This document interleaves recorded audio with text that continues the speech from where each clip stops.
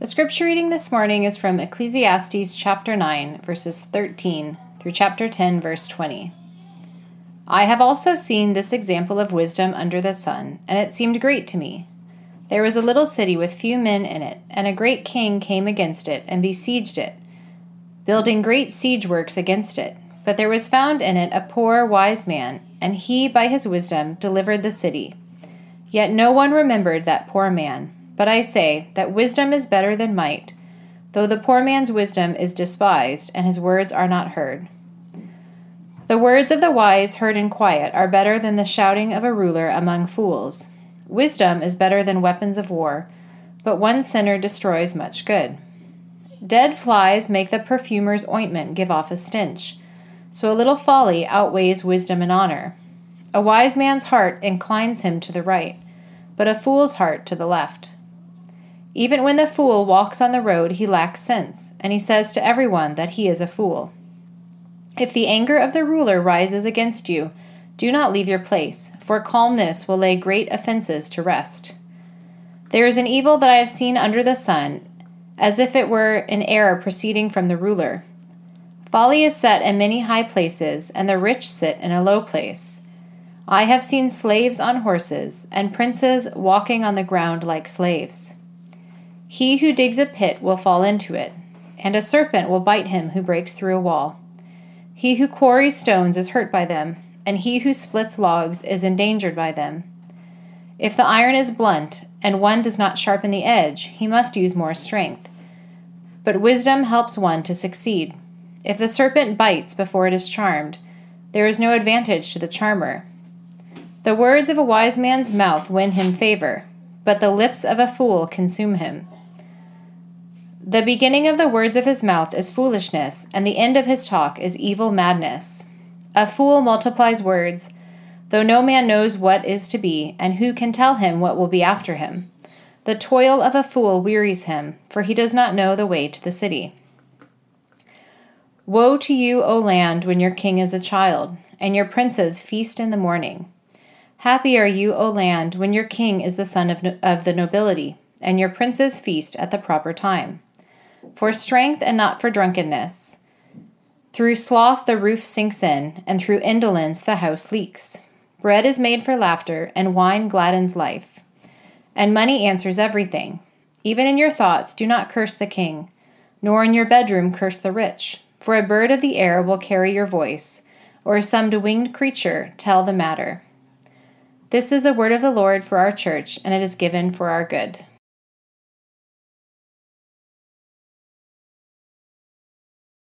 Well, thank you, Kim, for reading, and good morning, everybody. If I've not yet met you, my name is Kyle Hackman. I'm one of the pastors here at Christ Church Toronto. We're glad that you're spending this time with us. Before we reflect on this passage, I'd ask you to join me in prayer. So let's pray. Our Heavenly Father, as we now come and look at your word, we trust you've left these words for us, your church, and yet they're somewhat cryptic and difficult to understand. And so as we reflect on these passages, we do pray, Father, that each and every person who has heard your word read and now spends some time reflecting on this, your word, that we would end this time by saying we heard from the Lord. We heard a word for us. So by your Spirit speak to us, we ask in the name of Jesus. Amen. Was it worth it? That's the question everyone's been asking this past month or so. After years in war in Afghanistan, much of the Western world, after watching the final withdrawal of troops, is asking, was it worth it? And in some ways, that question is complicated and complex, and I won't venture to touch it in a sermon. But the preacher in Ecclesiastes is putting a similar question before us as we pursue wisdom. Is it worth it? We've been working our way through the book of Ecclesiastes.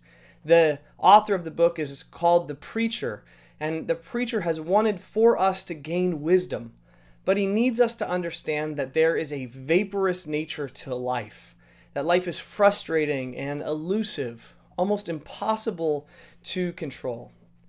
And the preacher has gone out of his way to say there is no way to insulate yourself whether that be through power or pleasure or wealth. There's no way to game the system so that your experience of life doesn't include this vaporous, frustrating nature. There's no way to rise above that. And as we come towards the tail end of the book, I believe the preacher is asking us to wrestle with this question. Can wisdom help us rise above the vaporous nature of this world? Will wisdom make life not frustrating? And the preacher's answer, which he has consistently said from chapter 1, is that even wisdom itself, the very thing he had the most, more than anyone on earth, the very thing he wants to impart to us, wisdom can't help us rise above the frustrating nature of this world. And so the preacher wants us to ask, is it worth it? Is the pursuit of wisdom worth it? Is living by wisdom worth it? What advantages does wisdom get? Is it worth it? If wisdom gives us no advantages on the frustrating nature of our life, is it worth pursuing? This passage is somewhat tough, and it's very difficult as the subject matter seems to shift as you move down. I'm guessing as you heard it read, it just felt like someone who's hyped up on too much coffee and their brain is bouncing everywhere. But I do think there's a common theme that the preacher is putting before us as we get to the end of the book. I'm convinced he wants us to stop thinking foolishly about wisdom and to start thinking wisely about folly. And as he does that, he is going to help us understand that wisdom is worth it. It has its advantages. So this is what I want to look at this morning, the way that the preacher is giving us these series of proverbs which are teaching us to stop looking foolishly at wisdom, but also to start thinking wisely about folly.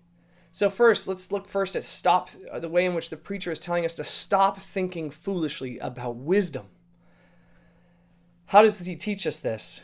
Well, the preacher wants us to see that it would be foolish to assume that wisdom will bring us recognition. He's saying, stop assuming wisdom will bring to you recognition. This is the preacher's point, I'm convinced, in verses 13 through 8, you see in the passage, where he tells this parable of a poor but wise man who, by his wisdom, we have to presume, saves the city. He comes up with a strategy, makes a plan, tips off the right official, and the city is saved. Wisdom is more powerful than weapons of war. The city is rescued because of wisdom, not because of military might, and yet this poor wise man receives no appreciation. He receives no recognition. It is foolish to believe that wisdom will bring you recognition. The preacher continues to make this point in chapter 10, verse 4 through 7, when he highlights the fact that wisdom itself can't win over a king when he's in fits of anger, can't win over management when they are frustrated. The wise person does not have the tools to win over someone in their frustration and receive rightful recognition for their wisdom. It's better for them to lay low. Wisdom won't guarantee you the position that you ought to have on this earth. That's his whole point of he's seen slaves mounted on horses and princes walking. His point is that there are great leaders of this world, people with tremendous leadership gifts and insights who are currently right now trying to figure out how to obey the orders of people who are over them who are not natural leaders. The preacher's point, don't assume wisdom will be appreciated. Don't assume the wise path will be celebrated. Wisdom rarely wins a democratic election. Now, this isn't to say that the preacher wants us to look for the person who loses the democratic election, look for the most extreme minority and say, aha, wisdom must be there in the losers. No, the preacher's point is that wisdom is not recognizable. And so the preacher would say, be skeptical about those who are loud. Be skeptical of the popular thought leaders. Seek, listen closely, search to appreciate those who come forward with quiet, simple, but maybe nuanced answers. Learn from them. Wisdom will not be recognized, but it is better than weapons of war. It will save a city. The fool assumes wisdom will bring recognition, but the fool also assumes that wisdom will bring some kind of refuge. We see this in verses 8 through 11 in this passage, where we see what would have been to the original audience something like ordinary occupations. Someone would dig a pit. This was possibly a way in which they would hunt. They would chase animals in. They'd fall in the pit, and they would have food to eat. Yet the wisest of person can dig this pit and forget where it is and still fall in. They could clear out a stone wall to expand maybe their field. And yet as they're clearing out the wall, a snake that is burrowed in the wall could still bite them. As they deal with stones, there's still a chance they'll be hurt by stones. As they split wood, there's still a chance they'll be hurt and injured in the process. The one trying to tame a snake is attempting a noble task, but there's still a chance they will be bitten before the snake can be charmed.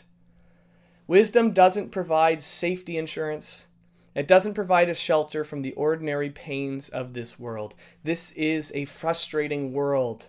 The wise and fools still get in car accidents. All get stung by bees. The wise still burn their hands when they're cooking. Yet wisdom is superior. It says, sharpen the axe, so that when you work smarter, not harder. Sharpen the axe. It will result in less effort in your work. And yet, the wise is still vulnerable to an accident with the axe. There's no actuarial scientist that can perfectly calculate and eliminate risk from your life. And even the wisest person in this world is still vulnerable to the frustrations of this world.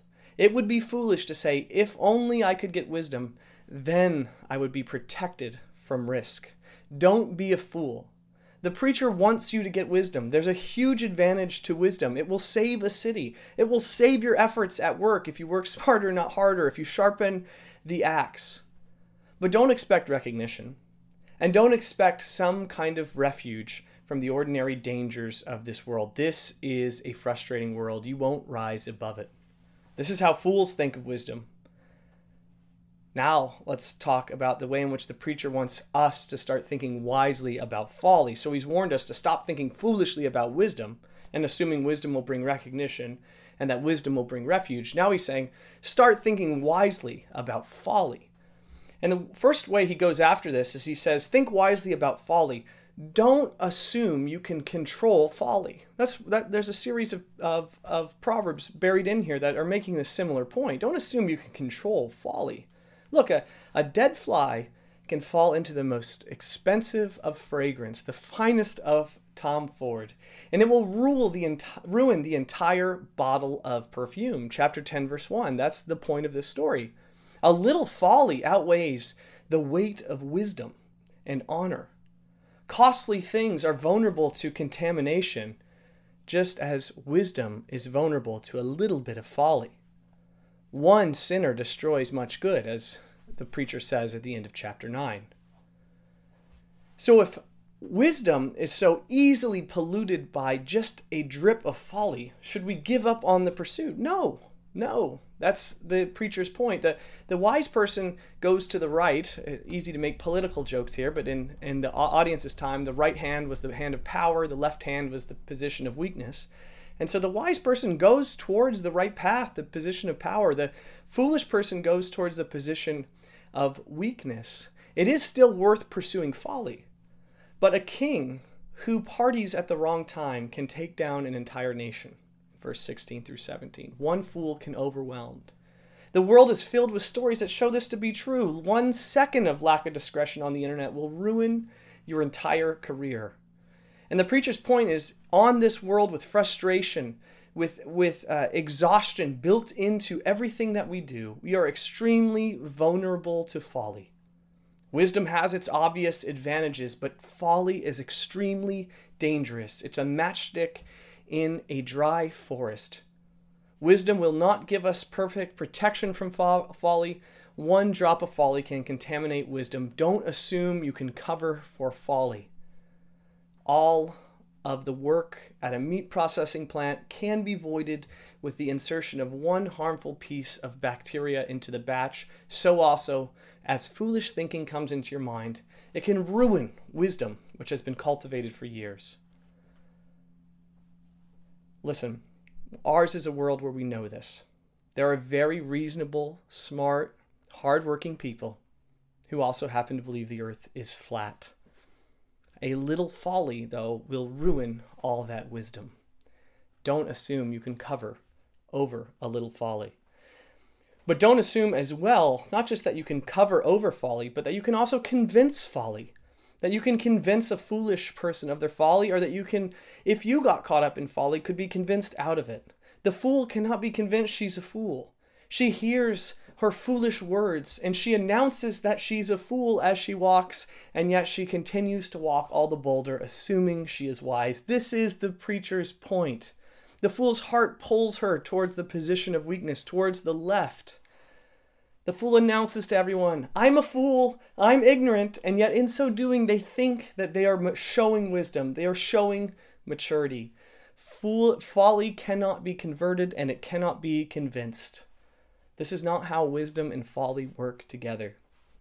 This is why there are numerous proverbs in here that says when the boss is angry, when the ruler is angry, don't assume wisdom can convince a person in their anger to calm down and be more rational. In fact, chapter 10, verse 4 says, when the ruler is angry, just lay low.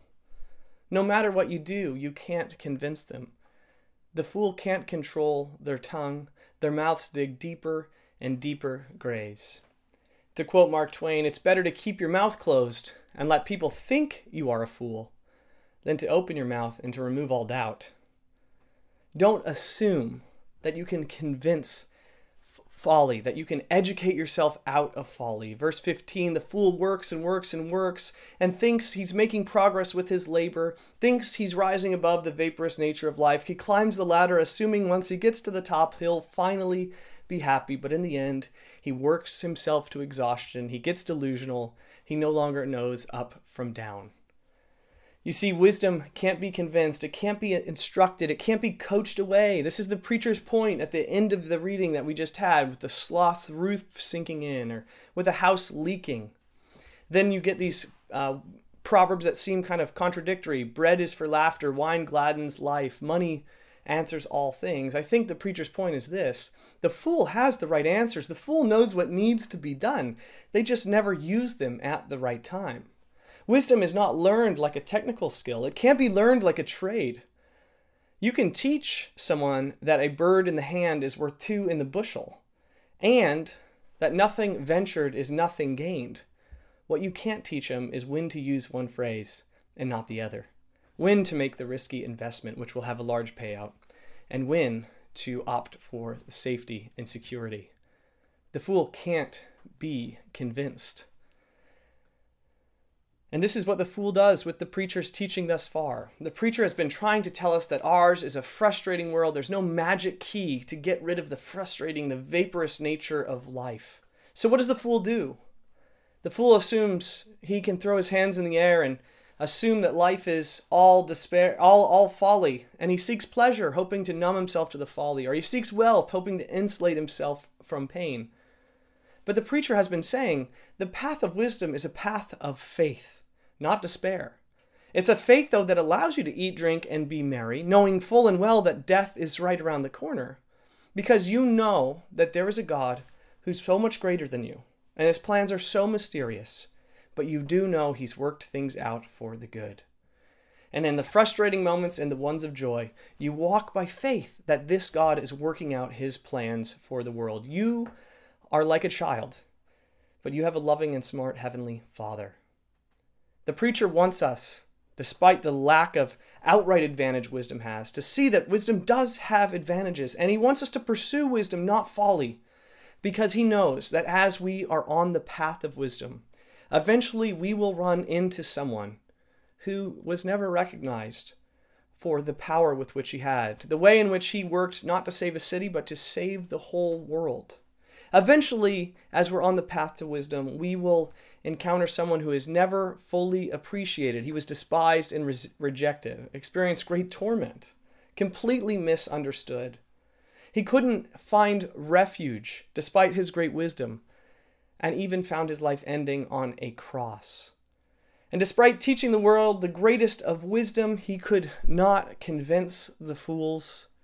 He could, as he hung on a tree in agony, he could not show the fools of their great foolishness. The preacher knows that eventually, as you pursue wisdom, you will find that wisdom took on human flesh, that wisdom walked into our earth and took on a human nature. It was wisdom incarnate that was obedient even to death, and death on a cross.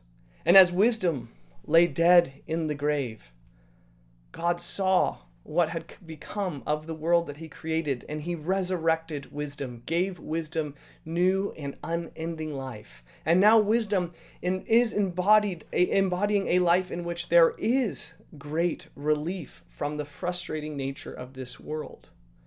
It's wisdom who, though died, made a way for life to come unending when no one saw it coming. Listen, this is the good news we celebrate every week. Jesus was wisdom in the flesh. Wisdom was alive, wisdom died, and wisdom rose from the dead. And the preacher knows as we pursue wisdom, we'll eventually find that wisdom is not some abstract virtue. Wisdom is a person.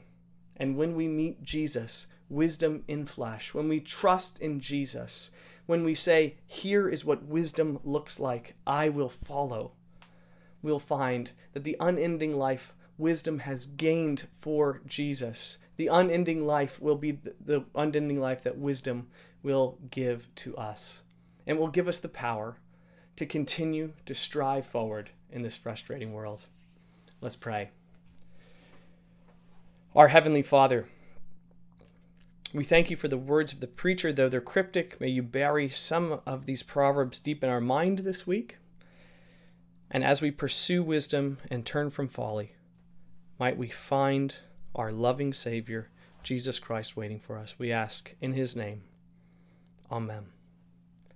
Well, at this time, I'd invite you to rise and join Alan in singing one last song. This is My Father's World.